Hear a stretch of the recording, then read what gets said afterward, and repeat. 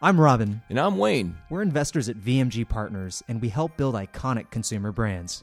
Every day, some of the world's most fascinating founders share their stories with us before they've made it. There are highs and lows, Mistakes and triumphs. but always extraordinary results. And now we're sharing these stories with you. This is Unfinished Biz. On this episode of Unfinished Biz, we chat with Adam Lowry, co-founder of Method, a little eco-friendly cleaning product startup you've probably never heard of. Just kidding. Method was already a household name when it was acquired by Ecover in 2012. But despite all that success, sharing a first-time co-founder role with a longtime friend wasn't easy for Adam. Oh, it was a hot mess. I mean, it was awful. We were really good friends when we started the business. We're better friends now. We're really different people, and we hated each other for a number of years. Armed with the knowledge of what to do differently the next time around, Adam's at it again, now co-CEO at Ripple Foods, a plant-based food brand looking to replace what Adam thinks are less healthy incumbents. We make dairy alternatives that we like to say are dairy-free the way they should be, which is high in protein and low in sugar and really delicious. And the way we're able to do that is through a technology that we developed that allows us to make the purest plant protein anywhere in the world. Find out how Method's do's and don'ts laid the foundation for Ripple Foods, Adam's dedication to massive consumer change, and why technology gives him hope. Unfinished Biz starts now.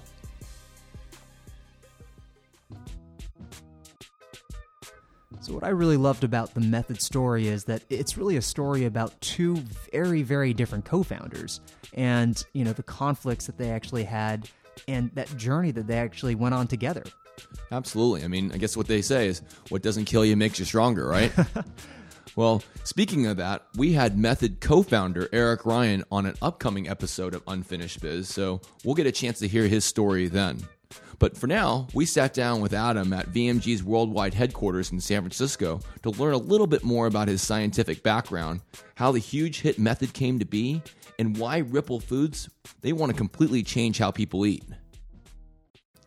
Yeah, for me, it was really born out of frustration, which I think it is for a lot of entrepreneurs. I was somebody that really wanted to use my career to create impact. And the way that I did that first was by becoming a climate scientist. My job was I was actually building and running big computer models that were predicting what would happen as we put more CO2 in the atmosphere and things like that. And I was naive to think that by studying that and showing what was going to happen, that could create some change. And unfortunately, it didn't. And unfortunately, it kind of still doesn't in this country anyway. And so that's what really led me down the path of maybe business was a better way to create impact than what I was doing before. And at what age did you come to that realization? Yeah, I was about 4 or 5 years out of undergrad. So I was about 25 years old when I came to the realization that at least what I was doing then was not creating the impact that I was looking for. And I've always been somebody that really believes that you don't need to decide what you want to do with the rest of your life or what you need to do for your whole career. I'm always one that says just decide what you want to do next. Right. And I didn't know exactly where life would lead me, but I knew that what I was doing was not scratching that itch to have impact, and I was looking for a better way to do that. So what was next?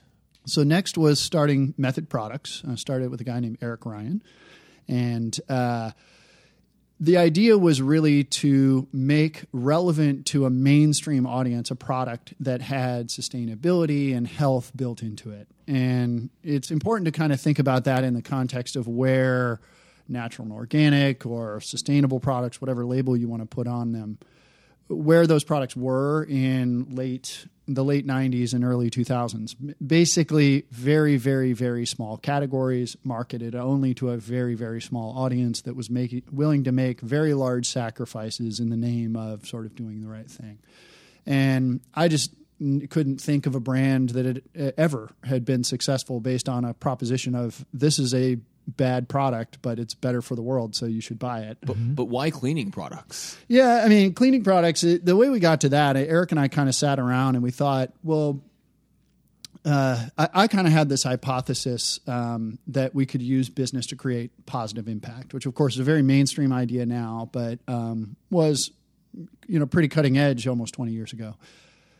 Eric came at things from sort of a brand standpoint and thought, well, why are all the brands in the cleaning space really kind of dull? And so we started kind of talking about, well, what are the ugliest and the sort of most toxic or unhealthiest or most least environmentally friendly sort of categories we can think of. And we just kind of started going through the grocery store and we're like, well, cleaning products are pretty ugly and pretty toxic. A whole aisle of them. A whole aisle of them. Bingo. So let's start here. And we did literally start the business with absolutely no experience in cleaning products whatsoever. And you guys were roommates at that time, right? When you were thinking about all this? Yeah, that's right. So we lived in the dirtiest flat in San Francisco. Or I don't know if I should say that. I should say, so Eric and I lived with 3 other guys in our mid-20s, bachelor pad, right. San Francisco. Yep. I like to describe it as exactly as clean as you would think that type of flat would be, yep. which is a very ironic place for a cleaning products company to be born. Right. But nonetheless, that is the case. I'm a chemical engineer by education, and so I did all the initial product design and including the formulation of the product. And we were doing that quite literally in beer pitchers in that apartment a million years ago. And then we actually started selling the product door to door to grocery stores. Anybody ever accidentally drink the wrong pitcher? It had a nice little label on it that said "Do not drink." There's actually a picture of it in a book that Eric and I wrote many years after the fact called "The Method Method." There's a picture of that beer pitcher. I love that you guys took a picture of it. That's very it's good foresight there. Yeah. Win or lose, you gotta keep a record of this stuff. Right. What was it like? Because obviously you guys are roommates. You guys are cooking up an idea together. The separation between sort of friendship, coming up with an idea, and being first-time entrepreneurs. I mean, that's a fine line. Was it easy? Was it natural? Oh, it was a hot mess. I mean, it was awful in a lot of ways. Eric and I are really good friends. Mm-hmm. We were really good friends when we started the business. Mm-hmm. We're better friends now. We're really different people. And we hated each other for a number of years. And, honestly, I think that that's probably one of the most profound things that I've actually gone through in my entire career was, and ultimately for both Eric and I, it was really a learning experience about ourselves and how we were being perceived, how we were communicating, what we were perceiving versus what we were hearing versus what was being said. Eric and I do have very, very different perspectives. We even have slightly different sort of value sets on things. And that led to conflict that as 2 guys in their mid to late 20s, we honestly weren't well equipped to deal with that. We did ultimately invest in, and thankfully to our board of that company at that time, invest in some professional coaching. Mm-hmm. And it got very, very real. Mm-hmm. And I mean, I think it's every bit like a marriage. I mean, it is, you are married to this person, except it's like even more stressful in some ways, less in others.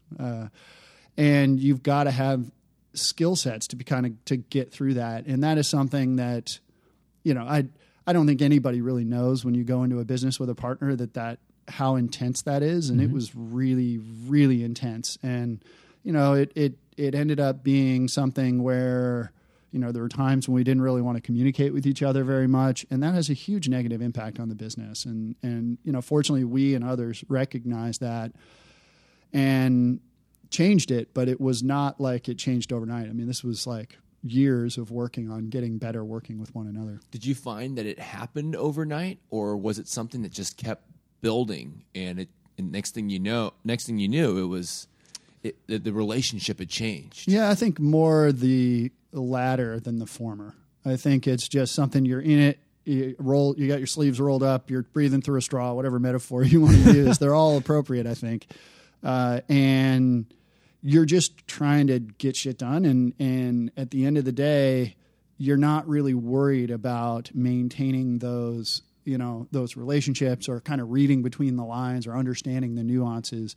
I think that's also just part of being a younger entrepreneur. Mm-hmm. I mean, I'm a lot older now, and, I understand those things. And when I go through my day, I can recognize when a situation has occurred where, maybe we got something done or we got a result, but there was a little bit of maybe collateral damage done on the, how you're motivating that person or how you're recognizing them for busting their ass to get something done that was really hard, even if it wasn't perfect. And I think that's just developing leadership skill over time. Is there any inevitability that you find if you start a business with a co-founder that this occurs, or do you think it can be avoided? I think it can be avoided. I've now started a second business called Ripple Foods, and I've started that with a guy named Neil Renninger. Neil and I work really, really well together, but we also started out both in our 40s when we and also both had previous businesses with co-founders, and so I think we were able to apply a lot of those lessons. It's still intense, right? You're making really important decisions with this person every day. And so it's not like it is automatic by any stretch of the imagination, but I think it's a learned skill. I really do. And I think that what I was naive about 20 years ago was that I thought maybe that talent could sort of get you through. And if I could talk to my 25-year-old self, I would say, I'd slap him across the face and say, listen, you got to learn this stuff. And, experience helps. But it's not just experience. It's also paying attention and learning and having that. I think self-awareness is a hugely underestimated skill with entrepreneurs. I think there's often a romanticized notion of the entrepreneur as the sort of hard-driving decision maker guy or gal and whatever. No, I actually think that it goes way beyond that, and I think that self-awareness and developing those leadership skills are absolutely critical ultimately to whether or not your business succeeds or fails. And in your opinion, is leadership or executive coaching, is that helpful? Is that something that you advocate for sort of up-and-coming entrepreneurs? What I advocate for is dedicating time to getting better at leadership. I think how to do that probably depends a lot on the type of person and the type of business. Mm-hmm. We all know there are great leadership coaches out there, and there are shitty ones. Mm-hmm. The one that Eric and I worked with, by the way, was pretty good, but it wasn't actually revolutionary, the coaching itself. What it ultimately came down to was he and I, each as individuals, dedicating ourselves to working through the pain that was required for each of us to get better and therefore become better leaders and help lead the business to success. And that's all. I mean, at the end of the day, it's really a decision you have to make about yourself. Right. And so you're talking about the method journey. After you chemical engineering background, started formulating a product. How did you get it in the market? Our approach early on was, it was partially because we wanted to learn and partially because we didn't have a choice. But our first approach was, hey, we're going to go and try to sell this product ourselves, because the proposition was really different. It was, hey, here's a premium cleaning product. We're going to give you a trade up in a category that you don't even ever really think about. It's just sort of a commoditized category. And we're going to do that by bringing a better product experience where the sustainability and the non-toxicness is built into the product. And those were, frankly, things that most people just did not care about at that time, nor were they even aware of, right? Green cleaning as a category was sort of a rounding error. That's right. And so we thought, okay, let's go out and get some cycles on trying to tell this story, and doing it at a local level will allow us to really learn a lot.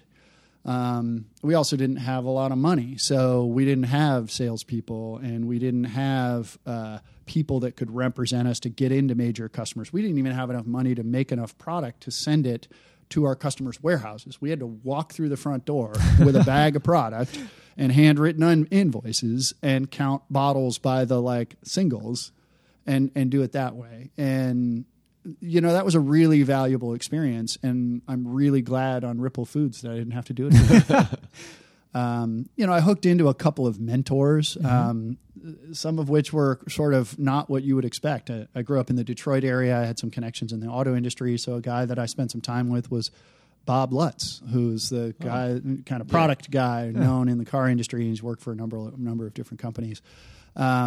And that was just somebody that I had the opportunity to kind of bounce ideas off of really early on in the method journey. And it that was an example of like an unexpected one where it just kind of helped keep the juices flowing from a product first mentality, but the reason it was helpful is because at Method and my new business, Ripple Foods, very much the same thing. They're very product first, product focused businesses. Right. I'm one that believes that marketing is a tax on an unremarkable product.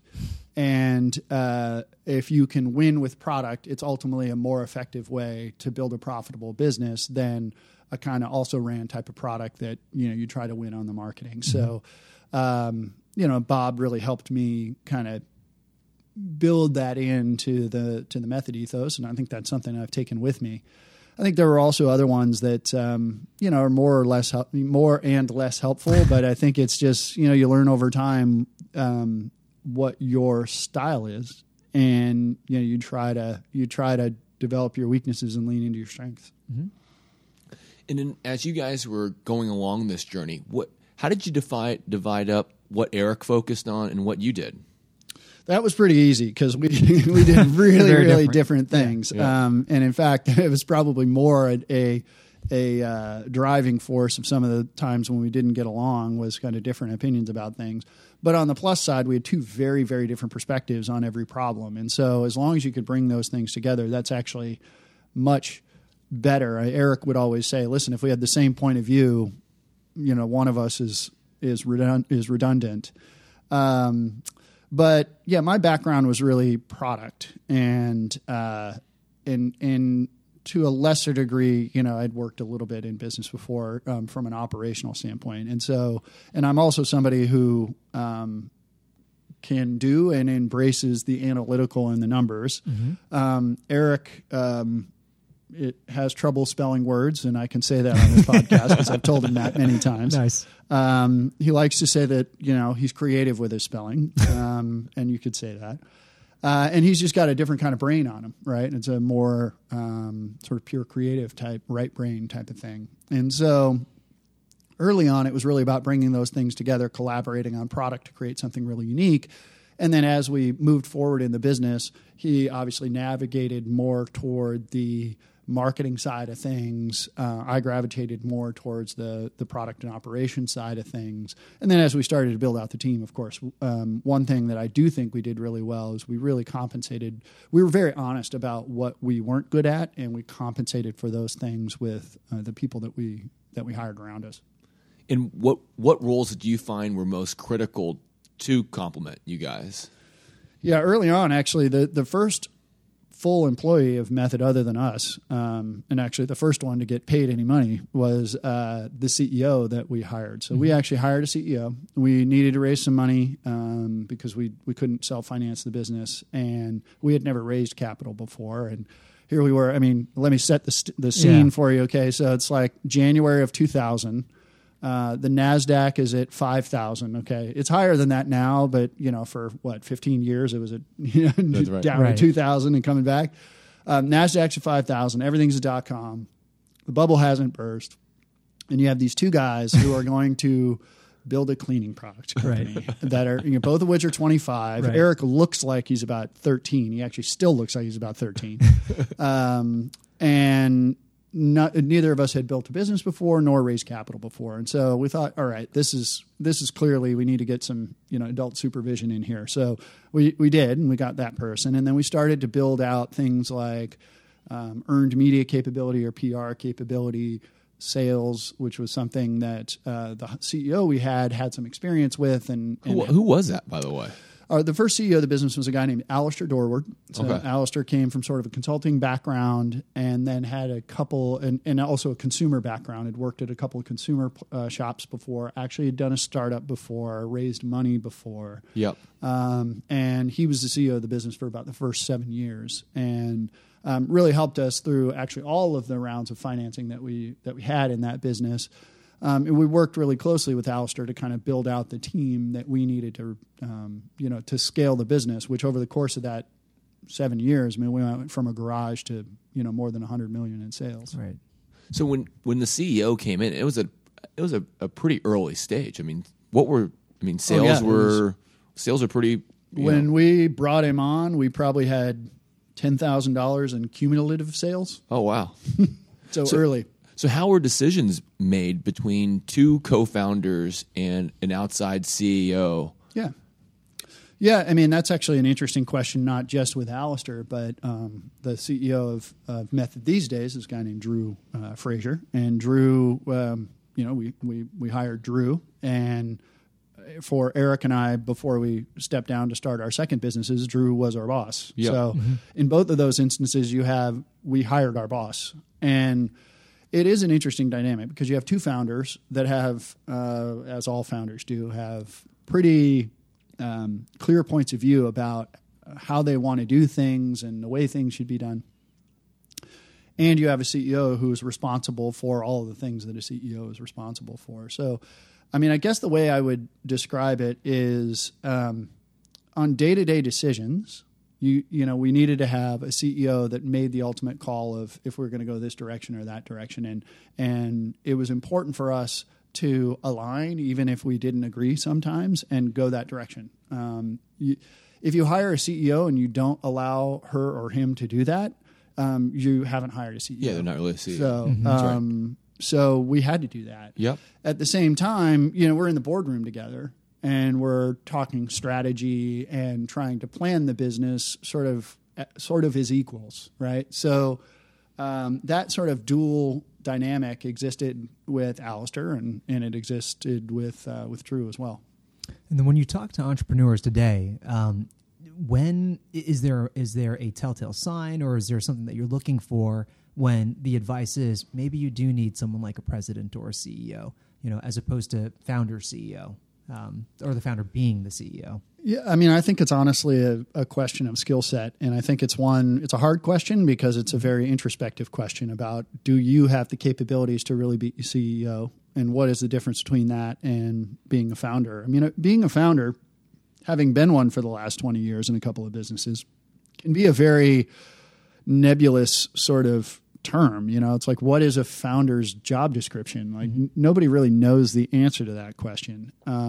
So I think it's hard to kind of put a point on it, but ultimately you need somebody that can be accountable for the decisions when the dust settles, and can lead the people from all the way across the business, that has the capability to understand and plan and learn and innovate in all parts of the business, right? Marketing, sales, ops, product, whatever, R&D.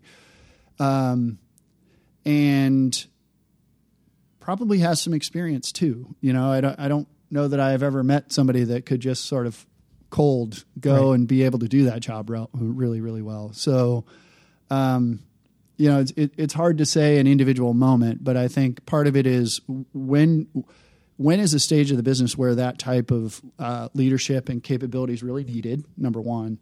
And then how close are you with the founder or founders that you have, and is one or more of them capable of stepping into that role and being effective? And I think that one of the things that Eric and I think did well is we recognized that we weren't that guy early on, and maybe it wasn't real hard to recognize from the level of experience that we had, but we didn't want to stand in the way of our own success, and so we made that call. It was the right call.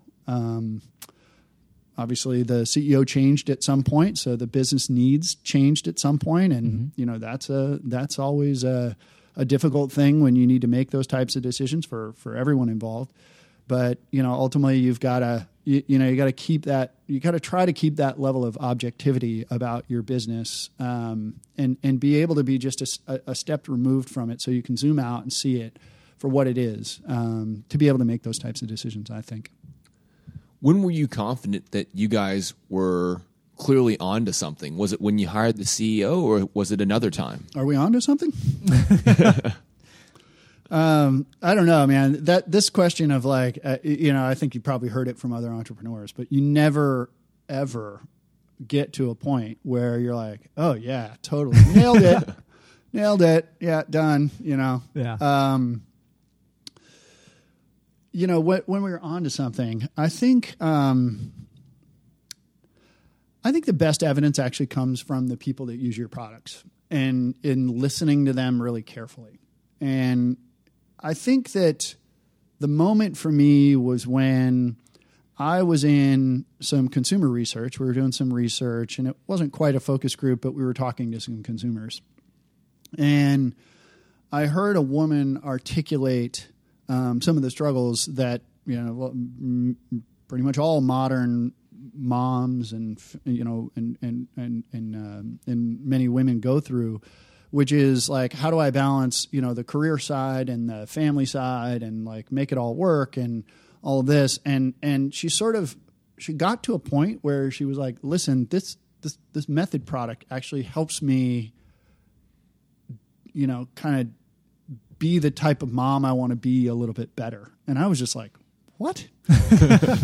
Talking about a cleaning product. You're like, that's exactly what I was designing. Yeah.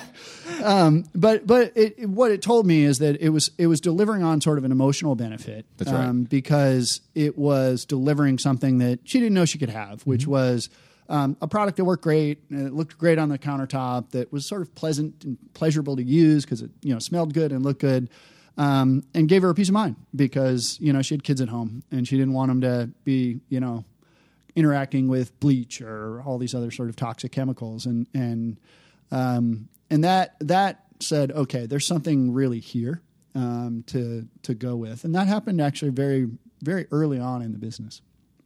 And how did Method become so synonymous with Target?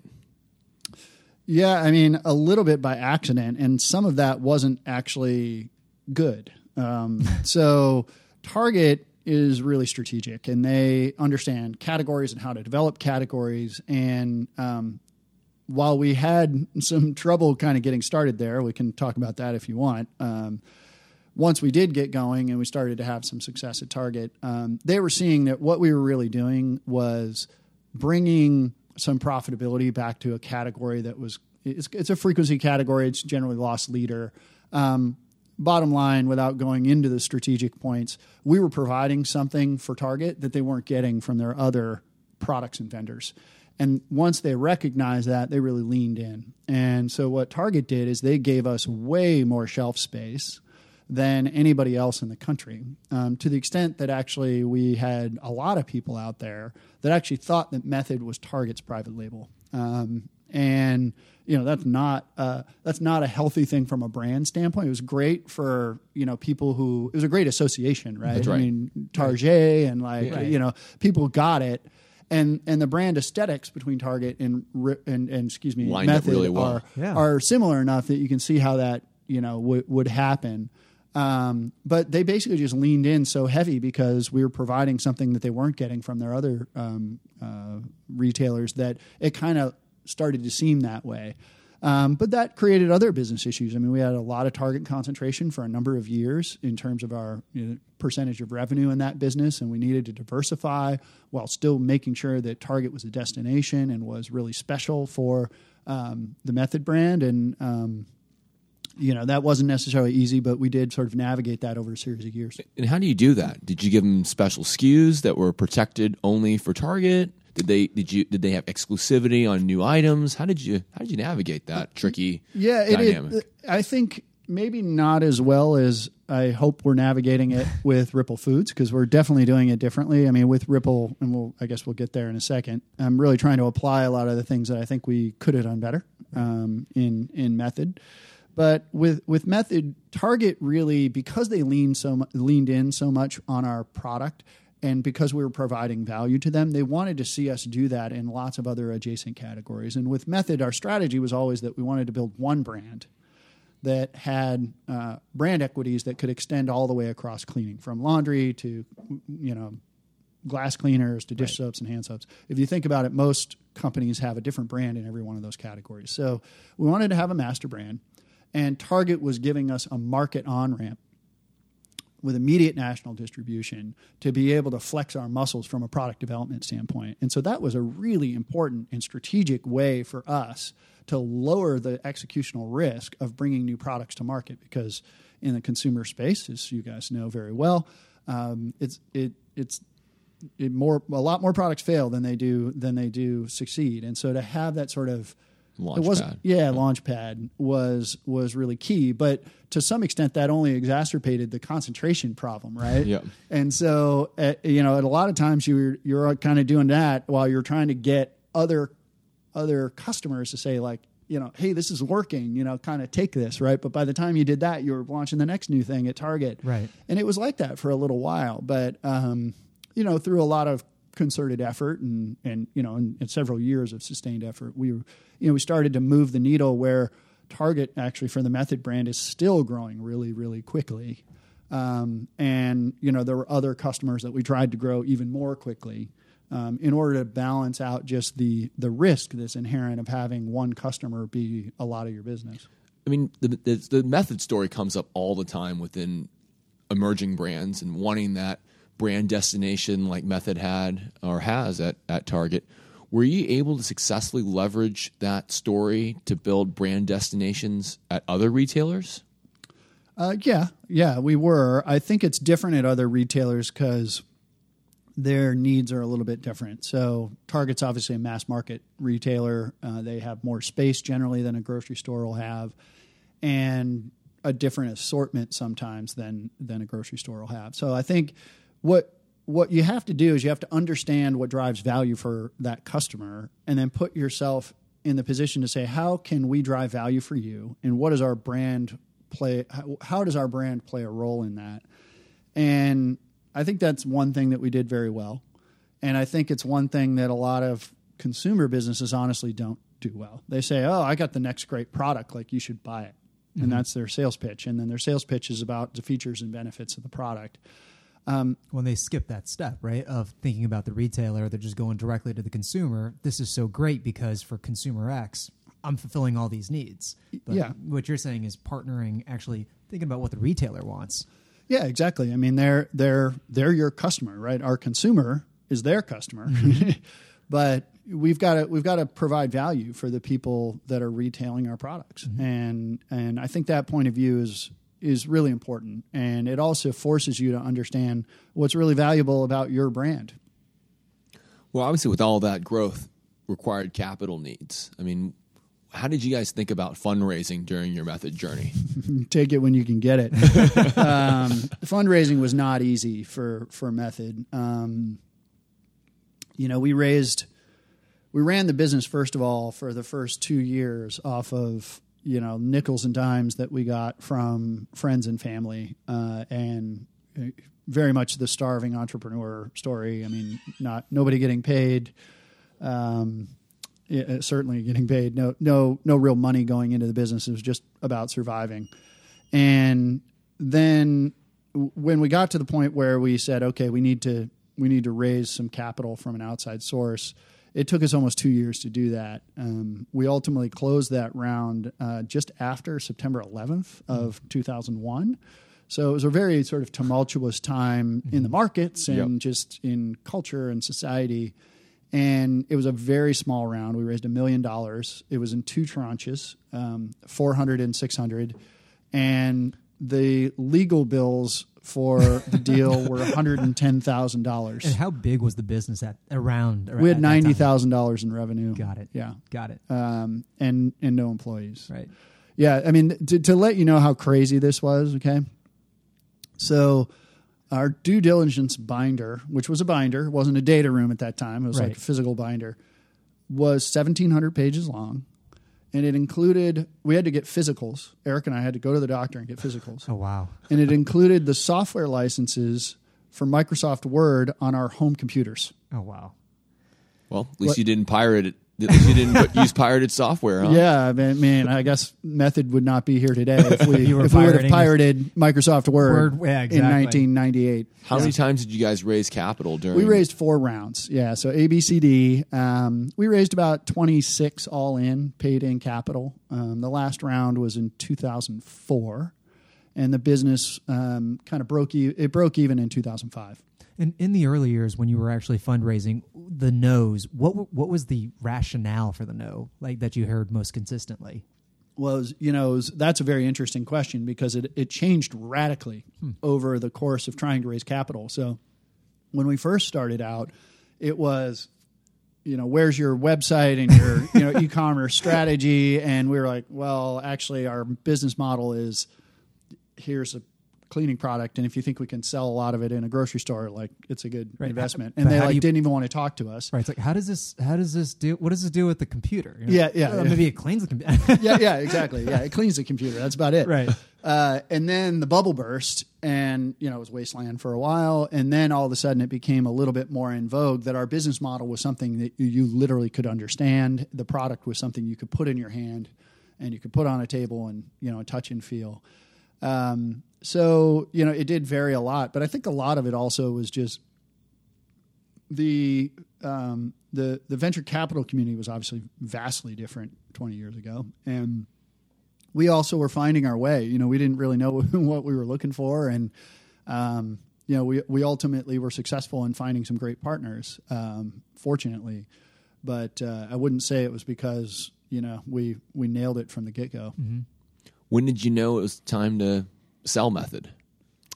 Yeah, I always have my approach to building and continuing to sustain and grow sustainable businesses or businesses that create impact is that, when businesses, the ownership of businesses change. That's a constant, that change.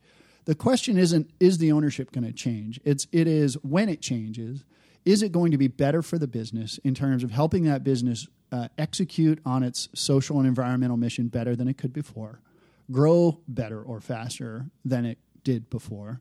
Is it good for the people within the business from a development standpoint? And last, and definitely least important, maybe some of my investors would disagree with this, but the price had to be right? The shareholder value had to be there, and that's still the way I feel. Now, Method had a number of moments through its history where people were interested in it and came and talked to us, and that was really the filter I always used. Right? Is this going to enhance our social and environmental mission? Is it going to help us be a better business than we were before? Is it will people, hopefully most or all, keep their jobs, and will it be good financially for the shareholders? And when we did sell the business in 2012, I'm proud to say all four of those the conditions were met, and literally every single person in the business kept their job. And so it was a great way. And if you think about a business that's sustainability minded, like Method is, there's no better proof that we enhanced our social and environmental mission than what we did after we sold the business. Venture-backed business doesn't have a big balance sheet. We sell the business. Now we've got a balance sheet. Method built the what has got to be the most sustainable manufacturing facility in the country in the south side of Chicago.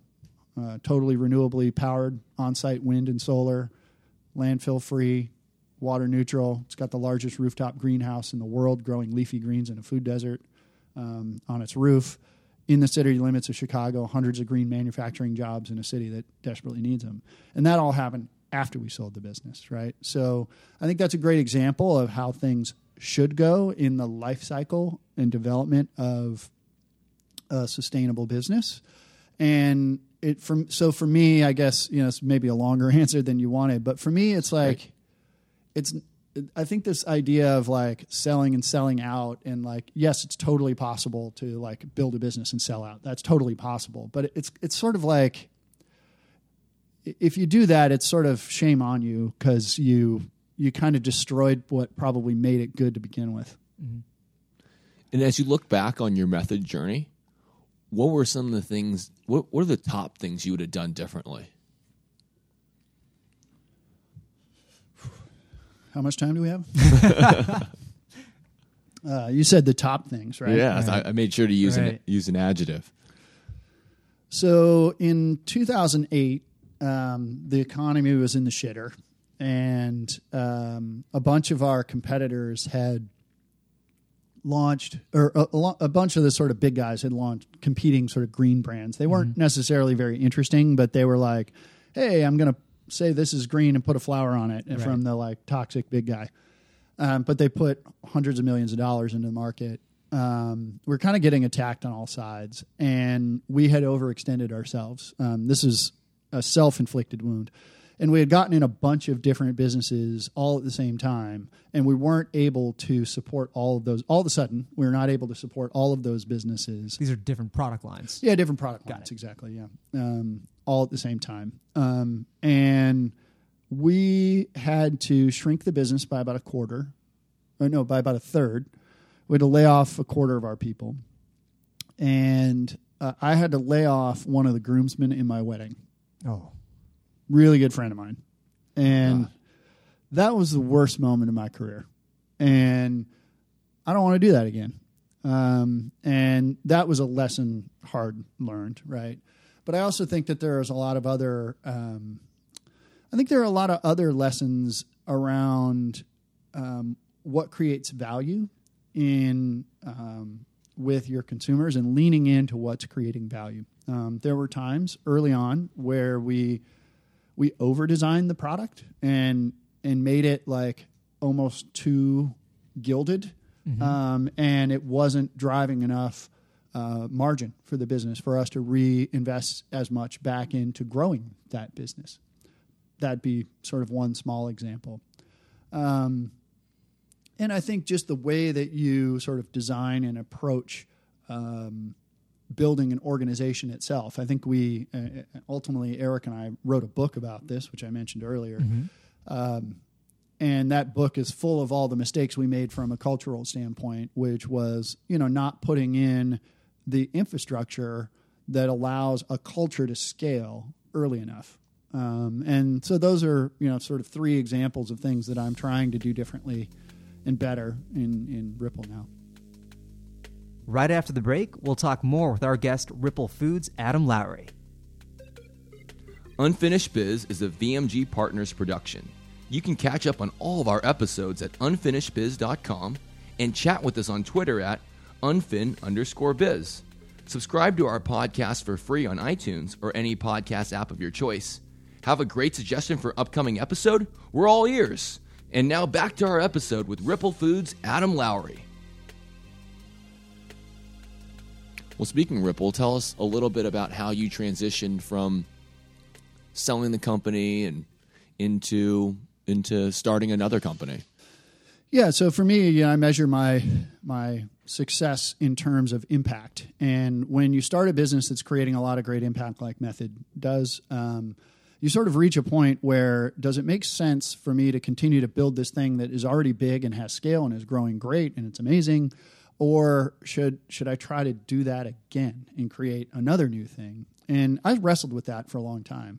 I was also really getting interested in the food space because food, in terms of impact, has much larger impacts than both environmentally and from a human health and nutrition standpoint than cleaning products do. So I was getting really interested in the food space, and I was just kind of having that itch also to kind of build again from the ground up. And so, ultimately in 2015, I made the decision that along with my co-founder at Ripple Foods, Neil Renninger, to say, okay, there's a really amazing idea here that we can use to build. And so I very carefully made a transition between Method and Ripple.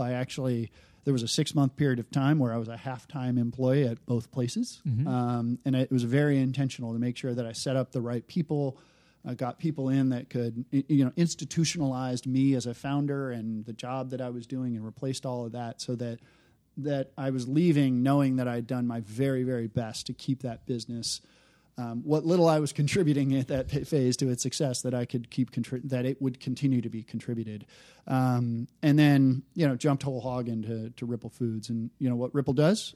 So we make dairy alternatives that we like to say are dairy free the way they should be, which is high in protein and low in sugar and really delicious. And the way we're able to do that is through a technology that we developed that allows us to make the purest plant protein anywhere in the world. And so we've kind of cracked one of the most important codes within making plant-based foods taste delicious, which is getting rid of that sort of planty flavor. And we started with non-dairy milks, and we're now expanding the range.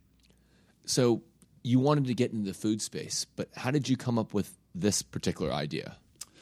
I wanted to get in the only space that was lower margin than cleaning products. That was my goal.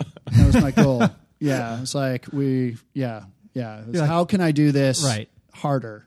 The same but harder. Exactly. It's like, well, I've already overcome one challenge, so you got to raise the stakes. Yeah, I mean, I think that. So for me, I'm like a product guy, and my wife always jokes with me. She's like, "Your next business, you need to only make ones and zeros. Like, do not make real things. Like, it's a bad business model." But like, I love real stuff, right? I just love real stuff. And so I also think from an impact standpoint, personally, I'm very motivated by reinventing everyday staples, because I think that psychologically there's something very important that happens from a broader society standpoint when you show somebody that they can have something that's really amazing from a product experience that's also either better for them or more nutritious or more sustainable in its impacts on the environment.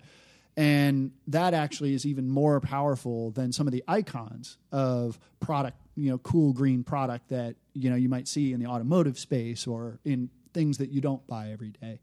And so that's where I like to play, right? And I did say that I wanted my next business to be in a really large category that was growing really fast, that was really high margin. And just like cheap, fast, and good, you can only have 2 out of 3. So we are in a very low margin business, but we are reinventing a staple in a category that's really big already and really growing.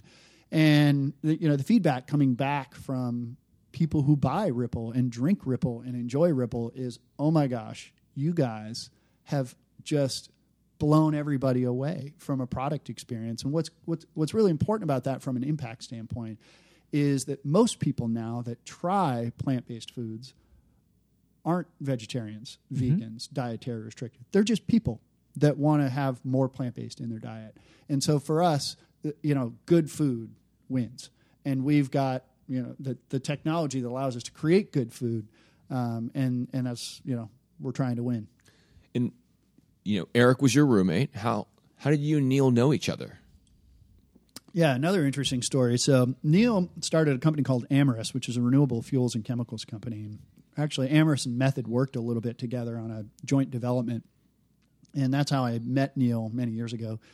And about 10 years ago, we were at a Fortune conference, and we were having a drink after hours, and we had this funny conversation. I remember saying to Neil, I'm so jealous of you. You have like this cool technology. They were engineering yeast to turn sugar into biofuel. And I was like, you've got this cool technology that you can take and extend into all sorts of different product lines and monetize in lots of different ways. Man, I wish I had that. And he looked at me and he said, man, you don't know how good you've got it, because I've got this technology, but in order for me to get it to market, I've got to get another company to put it in their products, and it's never as important to them as it is to us. Mm-hmm. And like, you get to have an immediate impact from a consumer standpoint. And little did we know it, but that was actually the genesis of Ripple Foods. And we, said cheers, we had our drink, and that was it. And then 8 years later, Neil was actually working at a venture firm, doing some work in the food space, and he was tinkering, and he kind of came up with this idea around protein, and he asked me to go to lunch with him and just to get some advice. And the first thing I told him was like, stay away, man. Don't go into consumer. You're nuts.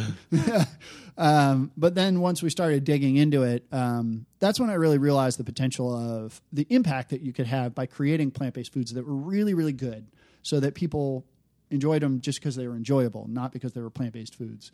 And I knew it was going to be really hard, and I knew it was going to be capital intensive, which our business, is, unfortunately.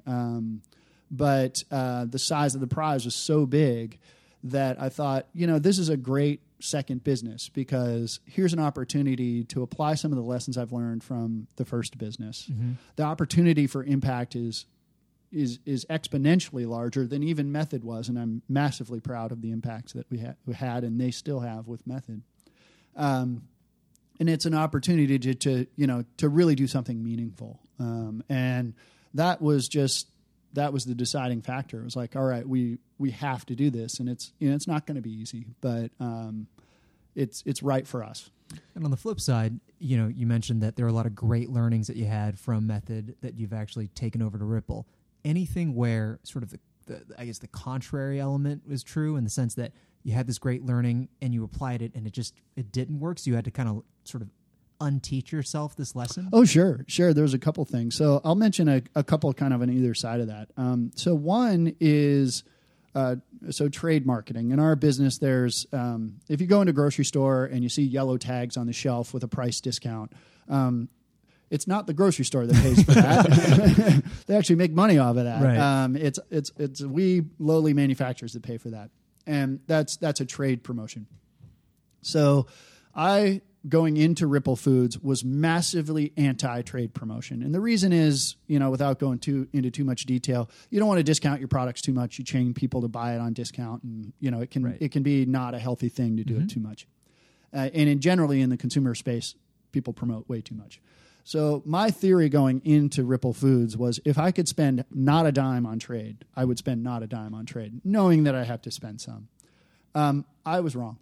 So trade has actually been a very effective vehicle. Now, we don't overdo it, but trade's been a very effective vehicle for introducing new people to a brand new brand that, is a brand new thing, a milk made from peas that they hadn't heard about before. And so I'm happy to put, whatever, eat crow or whatever about my about being wrong there, and we're adjusting the business accordingly. Some of the other things, like from Method, one of the more radical experiments we're trying with Ripple Foods is around compensation. So Neil and I both walked away from our previous businesses with the thought that the people that really were great in our businesses, we would have happily paid them a lot more than we paid them. And the people that weren't so good, we really would have preferred to pay them less, even if it meant more turnover or, having to replace people. And if you think about it, and maybe this is a bad analogy, but like, think about a sports team, right? The top players on a sports team, they make 8 times what the other guys make. And some people are stars and some people are role players, and that's okay, right?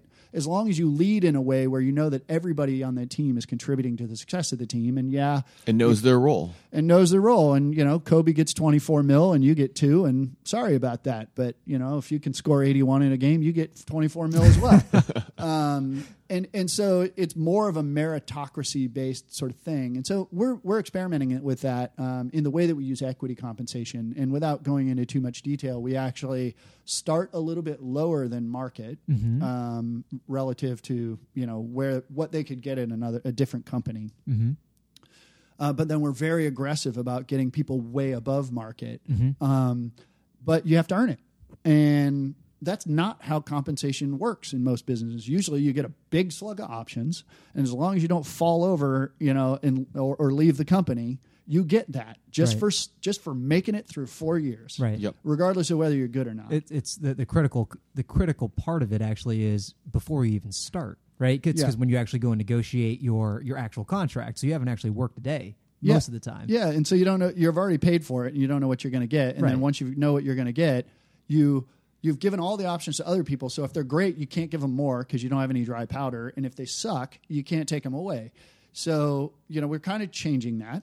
It does create a very brutal situation, by the way, that is just, it is what it is.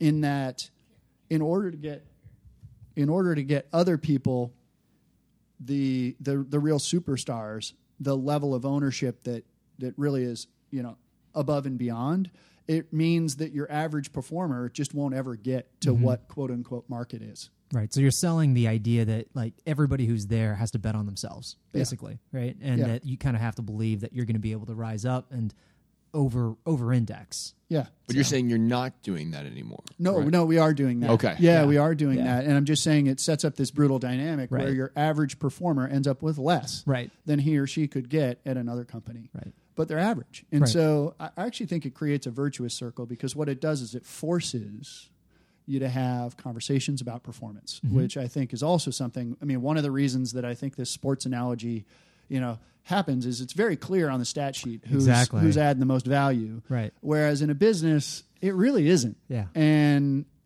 we're trying to innovate there, I guess is what I'd say. I think that's a great analogy, actually, right? Because I do think, you're playing a role, you can actually comp against other people playing that same role, either within your team or across different teams. It's all out there. Here, you're trying to create something from scratch, and those metrics are a little bit hard to come by. Yeah, and I think it is important also to say that there's not a lot of professional athletes that are like struggling to put food on the table. Right. So I want to be very careful about my my analogy here. But we're obviously not taking it anywhere near that extreme. And people that are working for us are all making nice wages. So you're talking more on the equity side than salary and bonus, where people are paying their mortgages and feeding their families. Yes, yeah, exactly right. So, in the Neil dynamic. So you've talked a bit about your relationship with Eric and what it was like to have a co-founder early in your entrepreneurial career. So, going into it with another co-founder here at Ripple, what are some of the things that you're doing differently? Beyond the fact that you guys have both been through co-founder situations before. Yeah. I mean, it's like it starts with Neil and I first, right? So Neil and I we run the business together. We are co-CEOs, and what that means, there are pros and cons to any structure, and there are certainly pros and cons to a co-CEO situation. There are, I won't go into them, but I find it great that I have a partner that can do a lot of stuff that I don't have to get into as much detail on. I think it's fantastic. What it does require is that we have a lot of conversations every single day about, hey, are you aligned to this? What do you think about that? If we're not aligned, it's the first thing we do is we go and we work it out, right? And we have very clear lines of who does what. I kind of run the commercial side of the business, so I do all the supply chain operations, sales, marketing. He runs all the technology, finance.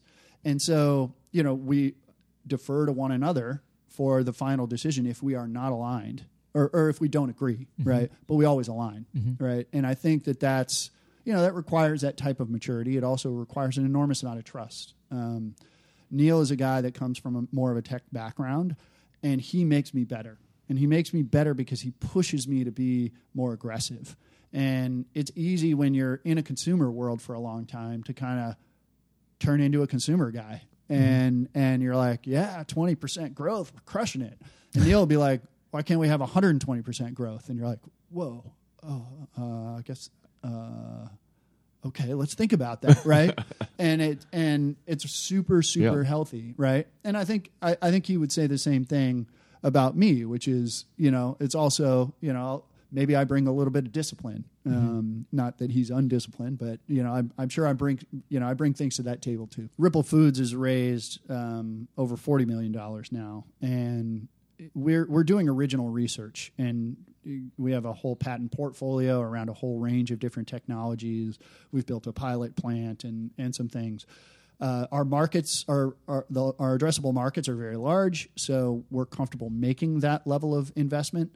But it is a more capital intensive business as a function of being, yes, a little bit lower margin, but that actually has less to do with it. It's more about the fact that we're creating brand new food ingredients that haven't existed before. We're making those. And scaling those up from startup mode to reasonable scale. So, that's most of what we're having to invest the capital that we've raised in. We'll probably do one more round. We will do one more round, but that'll probably be it. And we'll be able to bring the business through to profitability. And is the investor base different or similar to to Method? I would say different. We have actually a couple of common investors that are sort of smaller on the cap table, but what Neil and I kind of represent in ourselves sort of a technology guy and a consumer guy, if you want to simplify things.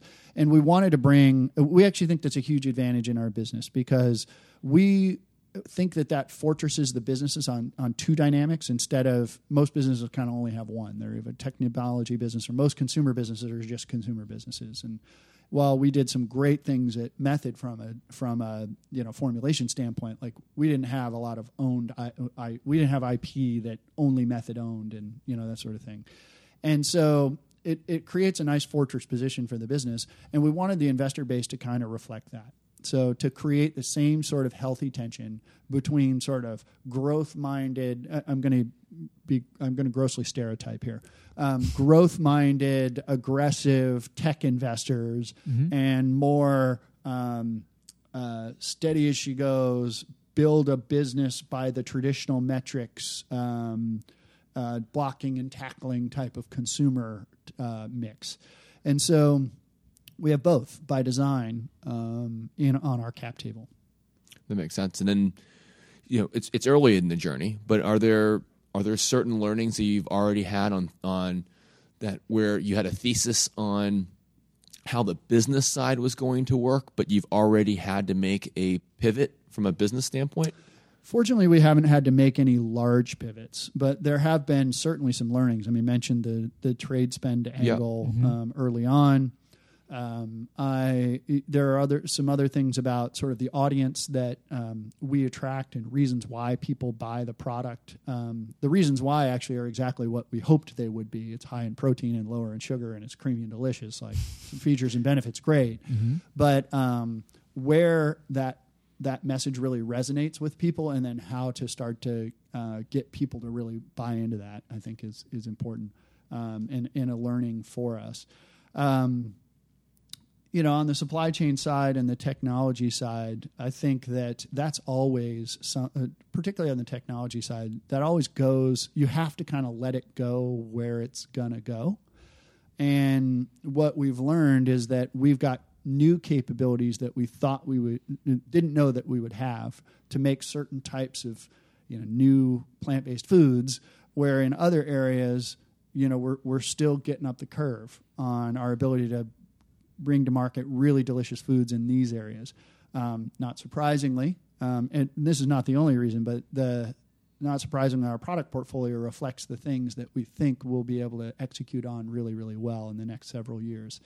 Can't say what those things will be, but all consistent with the strategy. And there's still, that technology gives us opportunity that's really, really broad, both geographically and from a different channels, customers, products.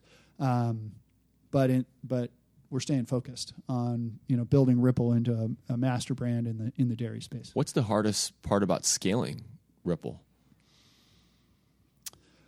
I think the hardest part is actually just the blocking and tackling.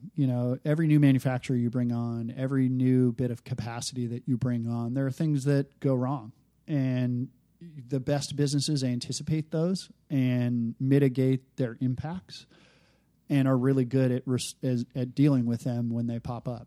And we've had a few of those things where we brought on another manufacturer, and the first batch that they made didn't work, and we had to throw it away, and things like that. So far, we've, knock on wood, we've managed to avoid any really big mistakes. And I think that's the key, right? It's respond to anticipate as many as you can, respond to the little ones as fast as you can, and don't make any huge ones. And that's kind of what I'm trying to do with this one.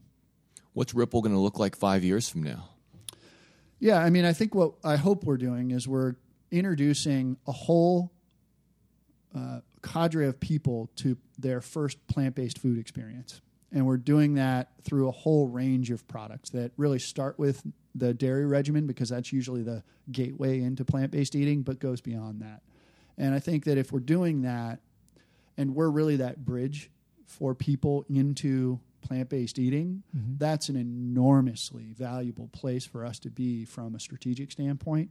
And it's what I think we can deliver on. So that's where I hope we'll be. What that means in terms of the numbers, we'll see. Across these multiple businesses that you've been part of at this point, was there ever a bet the company moment? Yeah, there definitely have been a couple. Fortunately, so far at Ripple, there hasn't been a bet the company moment.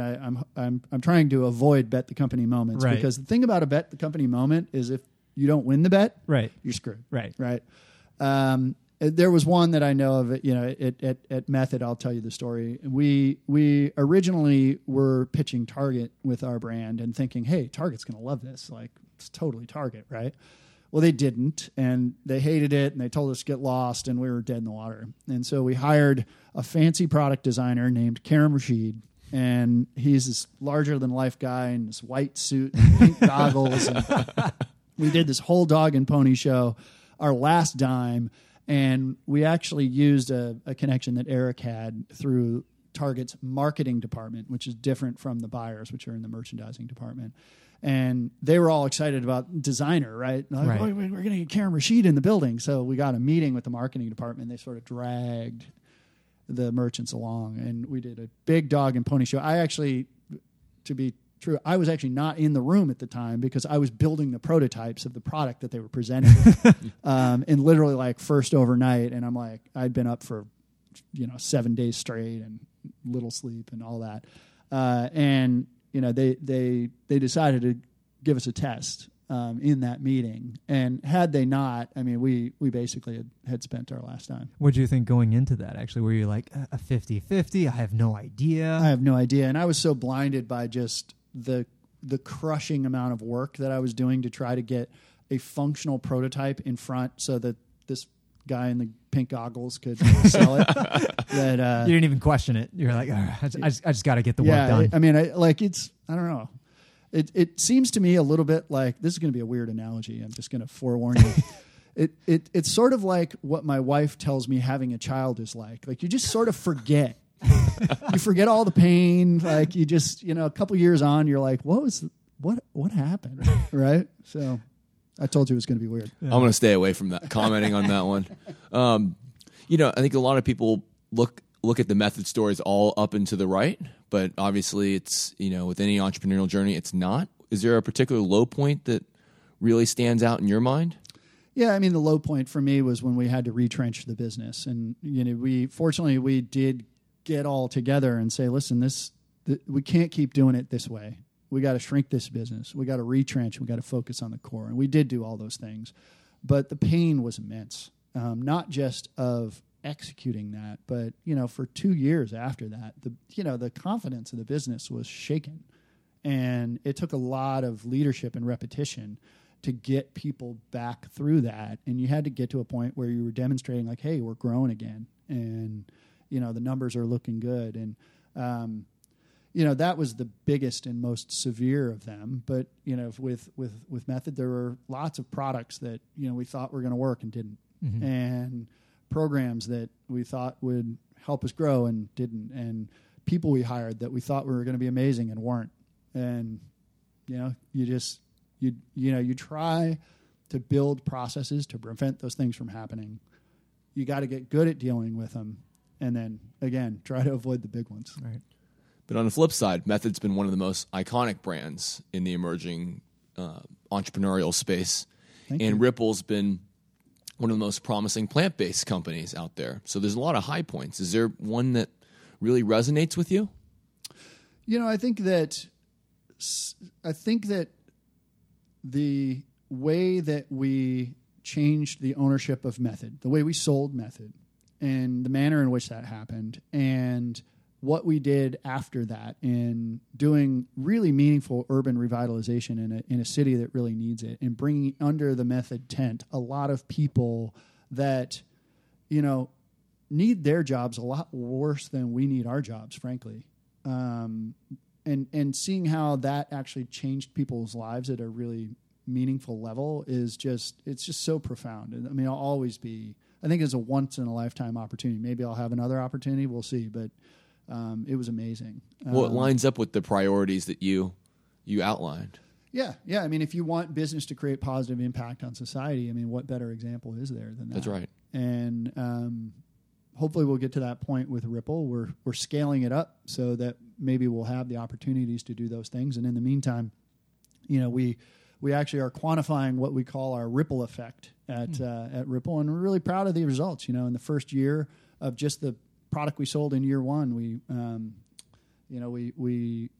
got people 200 tons more protein and 160 tons less sugar. We saved about 7 million pounds of carbon and 66 billion gallons of water. Just from you're just getting started, and we're just getting started. So that's a little ripple effect. That the credit for that belongs to our consumers, and we're trying to build a movement of people that just want to get a little bit better every day. I think there's a lot of businesses now. I'm really commenting, but there's a lot of businesses out there that sort of claim that they're going to save the world. We don't. I think it's a team effort. It's going to take a lot of businesses working together and a lot of people outside of business as well to create the sort of changes we want to see. And Ripple is about being one small thing that leads up to a really large impact, and hopefully we can continue to do that. That's really well said. In terms of what's keeping you up at night? Scaling. Yeah. So we're launching new products. We're growing the business very quickly. We're bringing on new manufacturers, and all of those things. There's growing pains that are associated with that, and just making sure that we execute really well. I mean, I guess maybe a more interesting answer is I think we have a really great strategic advantage, and we've got a great product advantage at Ripple. I mean, nobody has the protein content and smoothness and lower sugar content. I mean, we're just so differentiated that if we execute well, I'm certain that we're going to be successful. And so that I'm just laser focused on execution. So what we just heard from Adam was really, it was more of a co-founder story. It was Adam, it was his Method co-founder Eric Ryan, and all the ups and downs that those guys went through. Yeah, and in many ways, as Adam himself mentioned, it's like marriage. They started as friends, so in effect they dated, and then they realized they were a good fit for each other, so they started a company together in Method, so got married. But like many marriages, there's ups and downs and challenges where they sought counseling to work through it, but ultimately it was a very successful outcome in the great brand that they built in Method. And obviously, Adam likes to try new things. He conquered cleaning products, and now he's trying to conquer dairy. That's a small category, huh? And if that isn't enough, he's also kind of a big deal out on the water as well. And yes, that is an understatement. When you're not co-founding iconic brands, how do you spend your time? Ooh, that's a good question for my wife. She'll tell you that I have a lot of hobbies. Most of them involve water sports. So I'm an avid sailor and kiteboarder. And so when I'm not, I heard you're being modest there. I mean, you're quite the accomplished sailor, right? Well, thank you, Wayne. I won a world championship last year. Oh wow! And actually participated. I was the alternate for the Olympic team in sailing in the Sydney Games in 2000. And now I'm just a weekend warrior, but try to do my best. But I like to challenge myself as well. I'm kiteboarding on foiling kiteboards, which is a very sort of odd thing. It's a board that hovers above the water on foils and rips around at 40 miles an hour. And believe me, I am not the world champion at that. I am far from the world. I'm like last in that. But it's always good to challenge yourself. That's great. When are you going to turn that into an Olympic sport? Actually, foiling kiteboarding is going to be a demonstration sport in 2020. Oh, wow. In Tokyo. You getting ready? I think I might be over my prime on that one. A sponsorship I think I'll leave that to the 25-year-olds, and I'll just do it recreationally. All right, Adam, you ready for our signature game? Rapid fire, fill in the blank. It's going to be the most hard-hitting, serious questions you're going to have today. There's going to be some real tough ones, but this is going to be harder. I'm ready? I'm ready. Speed round. All right, let's do this. So the first thing you read every day is? Facebook. What's your favorite movie? Dude, Where's My Car? Karaoke song you're most likely to belt out. Hit Me with Your Best Shot by Pat Benatar, because that's what my wife likes to sing. Nice. Your hometown is famous for? Cars. What's your guilty pleasure? Tortilla chips. First car you ever drove? That would be a Corvette. Ooh. Runner-up name for your business that didn't make the cut? Modus. Do you recline on airplanes? No. If you could drink one thing for the rest of your life besides water, what do you choose? Ripple, obviously. What was your last New Year's resolution? To anticipate my wife's needs. Oh, wow. So dreamy. I'm so dreamy. I know. What a So husband! dreamy. What a Yeah, husband! yeah. If you were stranded on an island and you could only bring one thing, what would it be? My kiteboard. What's the last hashtag you used? Ripple effect. Where's the next place you'd like to travel? Hawaii. If a movie was made of your life, you'd be played by. Josh Duhamel. Talent you don't have but wish you did. Play the guitar. What's your most hated food? Mustard. If you could be Okay. strong performance, But not quite there. not quite Okay. all time. No, Okay. you're not going to the Olympics on this one. Okay. So- Okay. All right. Last question for you today is, for all the entrepreneurs out there, any words of wisdom? Yeah, I think some of your guests have said, just don't do it. Yes. I actually have the complete opposite point of view. I actually think that you learn so much as an entrepreneur that win or lose, it's an amazing experience. And I think that we're so fortunate to live in a country where you can try and fail and have it not be a black mark from a career standpoint, that as long as you learn and as long as you can articulate what you've learned from that experience, I think there's a no lose. And I think that, there's a huge psychological barrier for a lot of people. Certainly there are some people that are up for it and aren't. But my advice would be, if you're waffling, just jump in and you'll find that whatever happens, you will be different than you were before. Nice. Well, Adam, really appreciate you coming, carving out time to join our podcast. Yeah, my pleasure. Thanks for having me, guys. Thank you. You've been listening to Unfinished Biz. I'm Robin. And I'm Wayne. We'll be back on the next episode with Connor Begley and Jonathan Namneth, co-founders of Tribe Dynamics, which took on the beauty industry by reinventing how influencer marketing is measured. Not an easy task, more like almost impossible.